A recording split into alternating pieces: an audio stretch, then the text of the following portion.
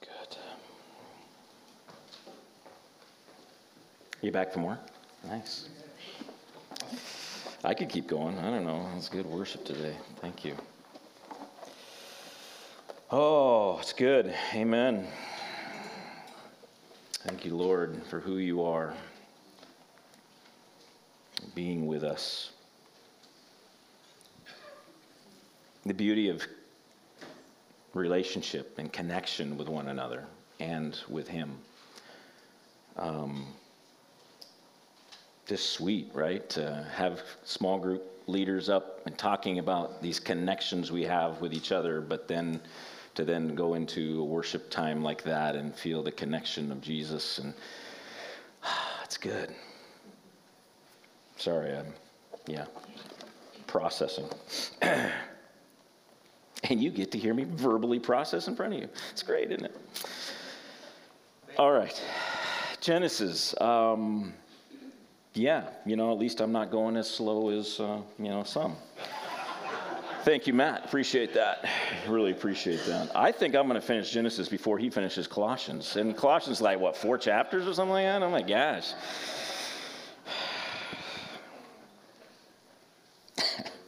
All right, chapter 13. Let's just jump in and read, all right?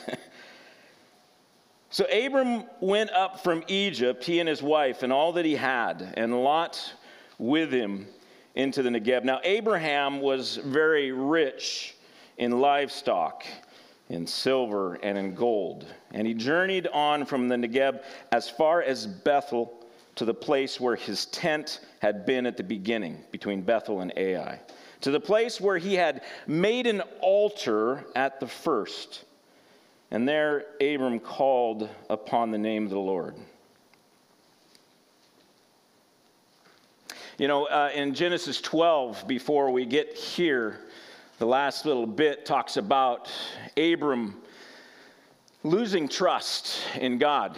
We start chapter 12, as we talked last week, about this amazing step of faith. That Abram hears the call of God, and he leaves his family and his country, and he goes to the place that God leads him to, Canaan. He gets to Canaan, pitches his tent, builds an altar, worshiping God, and then a short time later, something happens. And he begins to, I think, doubt the promises of God.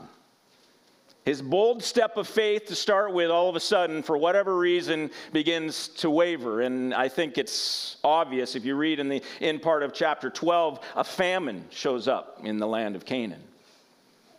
And Abram goes, what am I going to do, right? How do I deal with this? Like, there's no food. I've got to figure something out. God told me to come here, but now there's no food. And so Abram stops trusting that God can provide for him even in a famine, and he goes and takes his family to Egypt. And then he doubles down on his lack of trust of God by lying to Pharaoh about his wife Sarah. Oh, she's just my sister. Eventually, God brings plagues onto the family of Pharaoh in Egypt. And God reveals to Pharaoh what the problem is. And so Pharaoh goes to Abram and says, "What are you doing to me, man? Why are you lying to me? Why did you bring this plague on me? This is sick, man. What are you doing?" And he basically kicks Abram out and says, "Get out of here. You're not welcome here anymore." And so in then 13, we see Abram heading back to the land of Canaan, probably at least 3 or 4 years after he went to Egypt. And we see that he's rich. And we see that he returns to the place where he pitched his tent at first.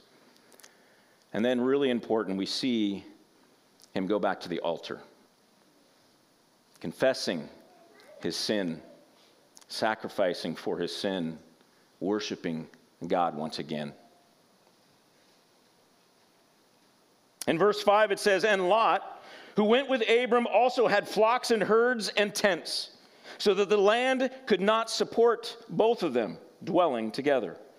For their possessions were so great that they could not dwell together. And there was strife between the herdsmen of Abram's livestock and the herdsmen of Lot's livestock. At that time, the Canaanites and the Perizzites were dwelling in the land. So now we see Lot's side of things. Lot went with him to Egypt.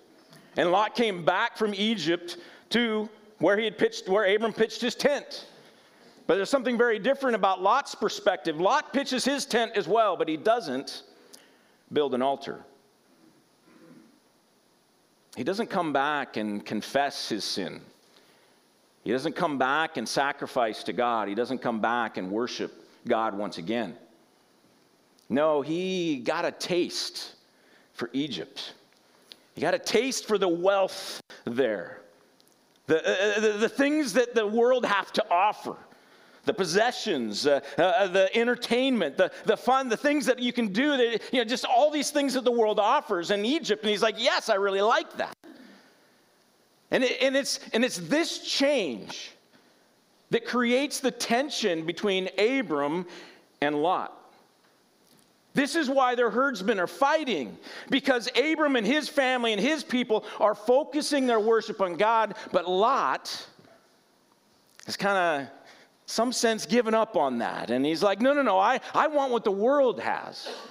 And this creates tension to the point that not only are very big, but they can't get along together because they have a very different view of what life is about. In verse 8, then Abram said to Lot, let there be no strife between you and me and between your herdsmen and my herdsmen, for we are kinsmen. Is not the whole land before you? Separate yourself from me. If you take the left hand, then I will go to the right. Or if you take the right hand, then I will go to the left. And Lot lifted up his eyes and saw that the Jordan Valley was well watered everywhere, like the garden of the Lord, like the land of Egypt in the direction of Zoar. This was before the Lord destroyed Sodom and Gomorrah. So Lot chose for himself all the Jordan Valley, and Lot journeyed east. Thus they separated from each other. Abraham settled in the land of Canaan, while Lot settled among the cities of the valley and moved his tent as far as Sodom. Now the men of Sodom were wicked, great sinners against the Lord. So they split up. But notice, the Bible doesn't bring this stuff out, but Abram is the elder here. He is the Lord of the family, in a sense, small L. He is the one who's in charge here. He is the one who gets the first choice. That's how this culture would have worked. Yet Abram steps out and says, hey, I don't want us fighting anymore. So look, you know what? I will let you choose. Pick which side you want to go, right or left or whatever. I'll go the opposite. You get to choose. You see Abram in this in his humility and his desire for them to get along and not to stop this fighting and him be able to live his way and he can live his way. Like, make a choice. But we also see the pride of Lot. Lot's response should have been, no, Abram. You choose, and I will go opposite of you. You are the one who is the father of this family. You get to choose first, and I will go second. I will take whatever's left over. But he doesn't. He just jumps right in. And he looks. Where does he look? He looks for a place like Egypt. And he looks and he sees the valley. We have a map, actually. Throw that up real quick, if you could. So Bethel and Ai, that's where they're at up there. 2 red dots above the Salt Sea there, Dead Sea. And that's where, so again, Lot chooses to head down into the Jordan Valley, into Sodom and Gomorrah, and specifically Sodom. So he sees a place that is like Egypt. He'd experienced a little bit of this in Egypt, right, for a few years. He'd seen the wealth, he'd seen the entertainment, he'd seen the fun, he'd seen the things this world has to offer. And so when he looks, he's not just looking for green pastures, he's looking for a place where he can enjoy the offerings of this world. And he goes and he pitches his tent near and eventually in Sodom, which of course leads to some trouble for him. Now verse 14, the Lord said to Abram, after Lot had separated him, Lift up your eyes and look from the place where you are, northward and southward and eastward and westward. For all the land that you see, I will give to you and to your offspring forever. I will make your offspring as the dust of the earth, so that if one can count the dust of the earth, your offspring also can be counted. Abraham had many sons, and many sons had fathers. Anyway, arise, walk through the length of the breadth of the land, for I will give it to you. So Abram moved his tent and came and settled by the oaks of Mamre, which are at Hebron. And there he built an altar to the Lord. So now we see here Abram's response. And more importantly, God's response. Abram chooses to stay in the promised land. He's learned his lesson. He went to Egypt and he realized, that wasn't the best thing. I wasn't trusting God. I lied about Sarai, my wife, and she's a sister. No, I get it, right? I need to stay here. God can provide for me and care for me here. And so he has repented. We talked about it. He repented, sacrificed. And what is God's response? Isn't this beautiful, right? He renews the promises. Abram, I've forgiven you. The promises still stand. Get up, look around. This is the land I'm going to give you. Your nation, you're going to have a huge family. It's okay. Your sin hasn't revoked the promises that I've made to you. So next we see in chapter 14, and I'm going to skip through a lot of the stuff because there's a lot of names and kings' names and stuff, and they're really hard to say. And we'll get hung up on that, and I don't want to get hung up on that because basically it talks about this reality that you have these 4 kings in the northern area, and you have these 5 kings in the Sodom and Gomorrah area, and they go to war. And the 4 kings in the north, they come down and they wipe out Sodom and Gomorrah, and they take all the possessions, it says, of Sodom, and they take Lot and all of Lot's possessions and all of Lot's people. So Abram hears about this, and he puts together a rescue team to go and take care of it, to somehow free Lot. And so he he takes his people up north because the city, the kings of the north have come down, wiped out some Sodom, and are heading back home. And so Abram chases them down, defeats them, and brings back all the possessions of Sodom and Lot and all of his possessions. And then there's this amazing passage. Verse 13 and following. Verse 17 and following. No, I'm going to start with 13. I'll tell you the very end of this a little bit. No, we don't have time for that. Let's move to 17. We're going to get to the point. 17. We're going to 14, 17. After his return from the defeat of Chedorlaomer, and the kings, see, those are hard words, right? Those are hard names, right? Chedorlaomer, right? Chedorlaomer, I don't know. Yeah, anyway. That's why I didn't want to read that other part. Anyway, moving on. And the kings who were with him, the king of Sodom, went out to meet him at the valley of Shaveh. That is the king's valley. And Melchizedek, king of Salem, brought out bread and wine. He was priest of God Most High. And he blessed him and said, Blessed be Abram by God Most High, possessor of heaven and earth. And blessed be God Most High, who has delivered your enemies into your hand. And Abram gave him 1/10 of everything. And the king of Sodom said to Abram, Give me the persons, but take the goods for yourself. But Abram said to the king of Sodom, I have lifted my hand to the Lord, God Most High, possessor of heaven and earth, that I would not take a thread or a sandal strap or anything that is yours, lest you should say, I have made Abram rich. I will take nothing but what the young men have eaten and the share of the men who went with me. Let Aner, Eshcol, and Mamre take their share. We see this reality that after Abram has freed Lot, brought all the possessions of Sodom back, he is given 2 options. One by the king of Sodom. Hey, Great job. Thank you for all you've done. You know what? Just take all the possessions. Let me have the people back, but you just take all the possessions. That's your, blessing. Thank you for being, helping us out and saving our stuff. Or Melchizedek. What does Melchizedek offer? Bread and wine. Worship. And what does he choose? All right? He chooses worship. Sacrifice. He could have had so much wealth.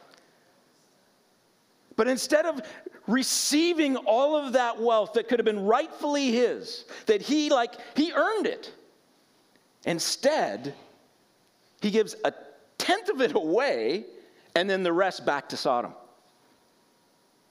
Doesn't take a dime. All he wants is to worship.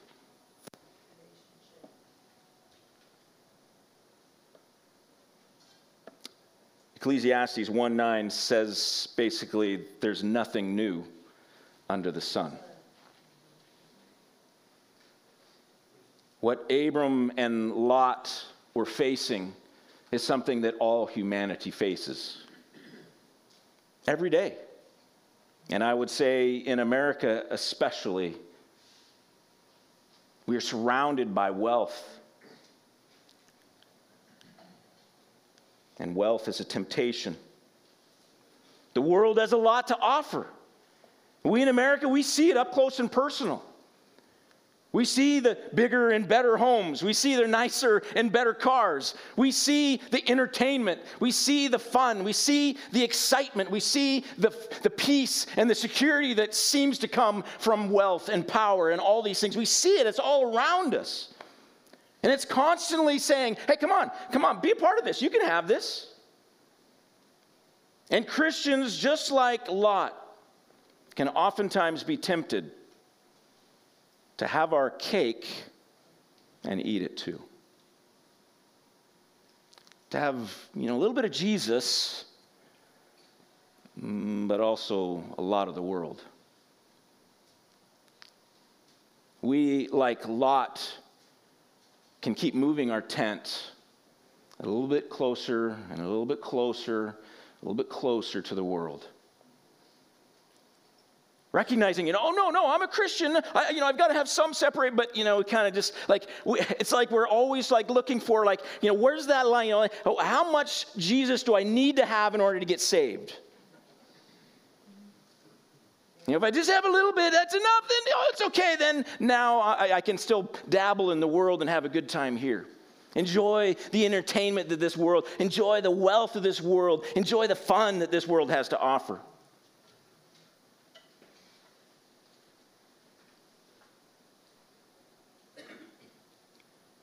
The world offers instant gratification. It says you can have it right now. You don't have to wait. You can have it right now.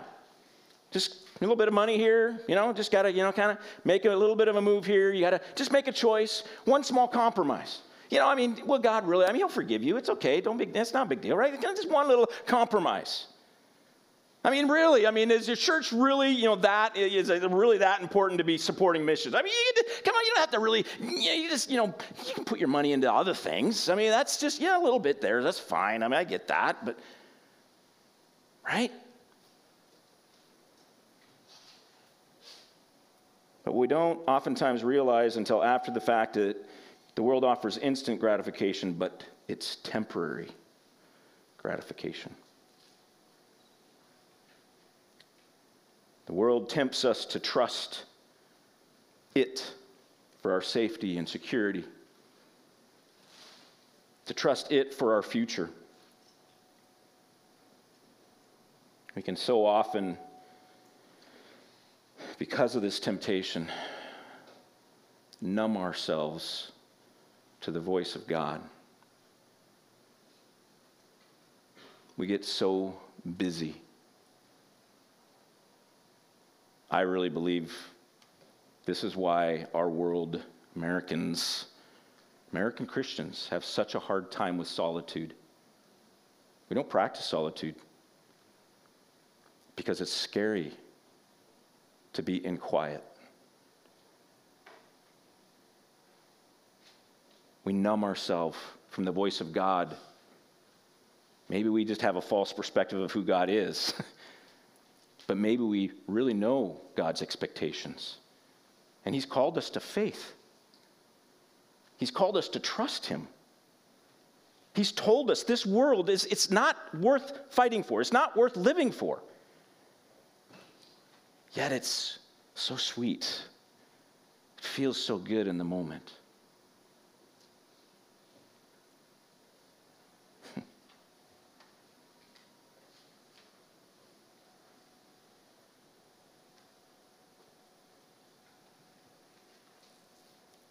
Faith in Jesus offers so much more. It's hard to describe. Our world is so focused on physical, tangible things. We have been so corrupted in our minds of what is valuable that we don't even get. We struggle to understand. We may in our mind say, yeah, God's great and he's really blessed. He loves to bless us. He's promised all these things. He's going to be faithful. But we really don't really believe that because we keep coming back to the world, to look at the world and to live in the world and to rely on the world and trust the world because we really don't think that that's great. We just it's not really that great. It's just, it's okay. I believe it, and I want to, know about it on Sunday morning, but the rest of the week, don't bother me with that stuff. I need to numb myself. I don't want to hear it. Do we really believe that God is good? Do we really believe that he loves us? Do we really believe in his promises? That he has come to bless us, not to harm us. That he desires for us to have life more abundantly, not less abundantly. Do we really believe that the world has more of an abundant life? Many of us live that way. We wouldn't say it on Sunday morning, but are we really trusting that he is good? Understand, I'm preaching at myself, not just you. I struggle with this as well. The desire for a great name, a desire for a great message, a desire for a great big church with lots and lots of people, a desire for, whatever. All these things in the world. I want a nicer car. I've got this old Buick that I'm driving. I hate it, right? No, I don't hate it, actually. I kind of like it. But anyway, it's I want a nicer car. I want a bigger house. I want somebody to come over and do all the gardening for me, right? This is the kind of stuff, right? I get it. I want it too. But do we really trust that his blessings are better? That he is truly good?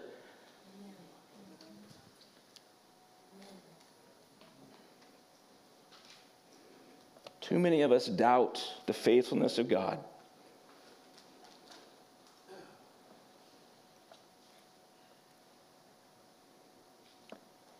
We face every day the same decision of Abram. King of Sodom, king of Salem. You can have all the things, all the goodies that the world has. You can have it. Here you go. Take the possessions. It'll be great. Or you can have worship.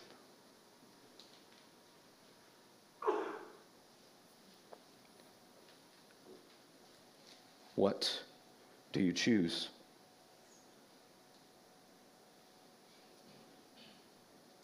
The amazing thing about Abram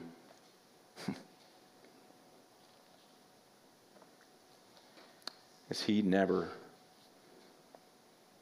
in his earthly life, got to see the full fulfillment of the promises that God gave to him.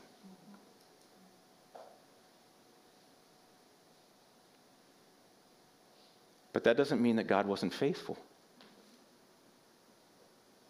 We can look at that and go, well, see, exactly. God didn't give him the things he said. He said he was going to do it, and he didn't do it. No. Again, we have a screwed up perspective of what is valuable.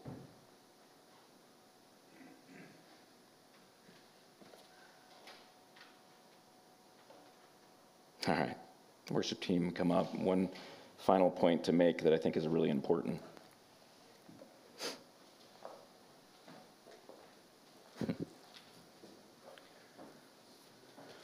The reality is all of us too often choose the world instead of God. We choose to put our trust in the things of the world. We choose to pitch our tent near Sodom. We choose all the goodies, the entertainment, the fun, the beauty of the world. We choose that too often. But back to the beginning of the story. Abram was in Egypt for a few years, not trusting God. And then he came back, bowed his knee to Jesus once again, sacrificed, repented, and worshiped. And then what did God say? All the promises are still good. Wherever you're at, whatever choices that you are currently making, understand the promises are still good. You just need to turn back and put your faith and trust in Jesus again. Amen? All right. Let's stand and we'll sing a song or two, and then I'll come back with a closing passage. Heavenly Father, we just ask you to help us. You know the realities of our world and that we are surrounded by temptation. Your word tells us that you were tempted in every way as well, and so you understand what we're in and what we're going through. Lord, we need your help to make that choice every day when the world says, come its way, that we would choose instead the way.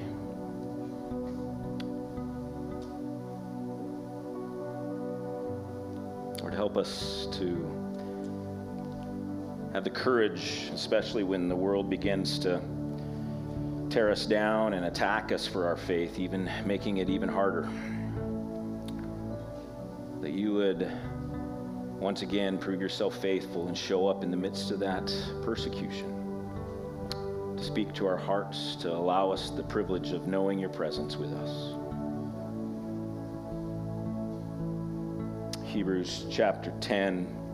Therefore, brothers, since we have confidence to enter the holy places by the blood of Jesus, by the new and living way that he opened for us through the curtain, that is, through his flesh. And since we have a great priest over the house of God, let us draw near with a true heart and full assurance of faith, with our hearts sprinkled clean from an evil conscience and our bodies washed with pure water. Let us hold fast the confession of our hope without wavering, for he who promised is faithful. And let us consider how to stir up one another to love and good works, not neglecting to meet together, as is the habit of some, but encouraging one another all the more as you see the day drawing near. Therefore, do not throw away, skipping down to verse 35, therefore do not throw away your confidence, which has a great reward. For you have need of endurance, so that when you have done the will of God, you may receive what is promised. For yet a little while, and the coming one will come and will not delay. But my righteous one shall live by faith. And if he shrinks back, my soul has no pleasure in him. But we are not those who shrink back and are destroyed, but of those who have faith and preserve their souls. In Jesus' name, amen. And God bless. If you'd like prayer this morning, please come forward. We've got people that would love to pray with you. Prayer for healing, prayer for repentance, prayer for just something going on in your family and life. Please come forward. God bless you. Have a great day.